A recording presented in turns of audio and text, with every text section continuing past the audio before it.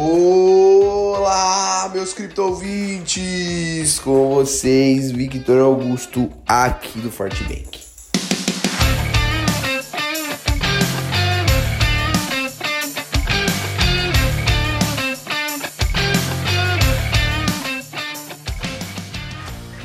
A falha em romper os 56 mil não foi o suficiente para quebrar o ímpeto de subida do Bitcoin, que nessa quarta-feira, dia 10, sustenta a sua tendência de alta. Durante a abertura do mercado asiático, o sentimento foi dos investidores mistos, enquanto uma forte pressão se formou, elevando o preço da principal criptomoeda para os 55.800, logo depois o jogo virou e uma onda de vendas empurrou o ativo para 53 mil dólares. Com o fim da realização de lucros, porém, os touros voltaram ao comando do mercado, em busca dos 56 mil dólares. No momento, o Bitcoin é vendido a 55.600 e pelo Brasil o valor médio da moeda é de 317 mil reais. O cenário dessa quarta-feira repete o que aconteceu ontem. O ambiente macroeconômico ainda segue bastante favorável ao Bitcoin e até mesmo ao mercado de ações. Os Estados Unidos, por exemplo, estão prestes a aprovar hoje o pacote de estímulos de 1,9 trilhão de dólares, enquanto a projeção de grandes instituições financeiras, caso o auxílio seja consolidado, é de forte alta para os próximos meses.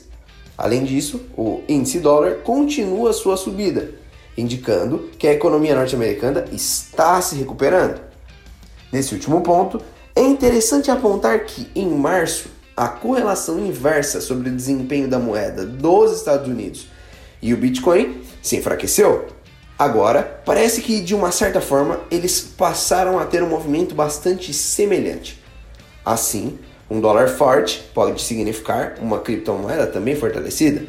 Porém, mais dados precisam ser observados no médio prazo para comprovar essa tendência.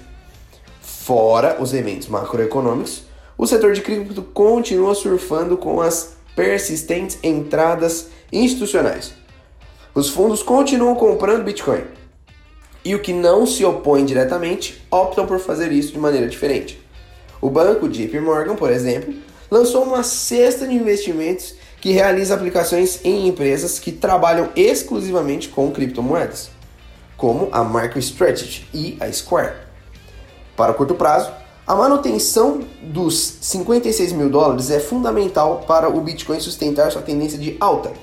A resistência dos 56 mil é a próxima barreira a ser quebrada, antes da criptomoeda buscar uma nova máxima histórica. As altcoins operam de forma mista hoje. Polkadot e BNB, por exemplo, avançam 8% e 5% respectivamente. Por outro lado, o Ethereum recua 0,25% no momento. A Cardano também perde 1,1% e a Ripple perde 2,27%. Você acompanhou o boletim diário da Fortebank com as principais informações e análise do mercado de cripto. Venha seguir com a gente em nossas redes sociais para conferir outras notícias sobre o mundo das criptomoedas e, claro, ficar por dentro do dia a dia da nossa equipe.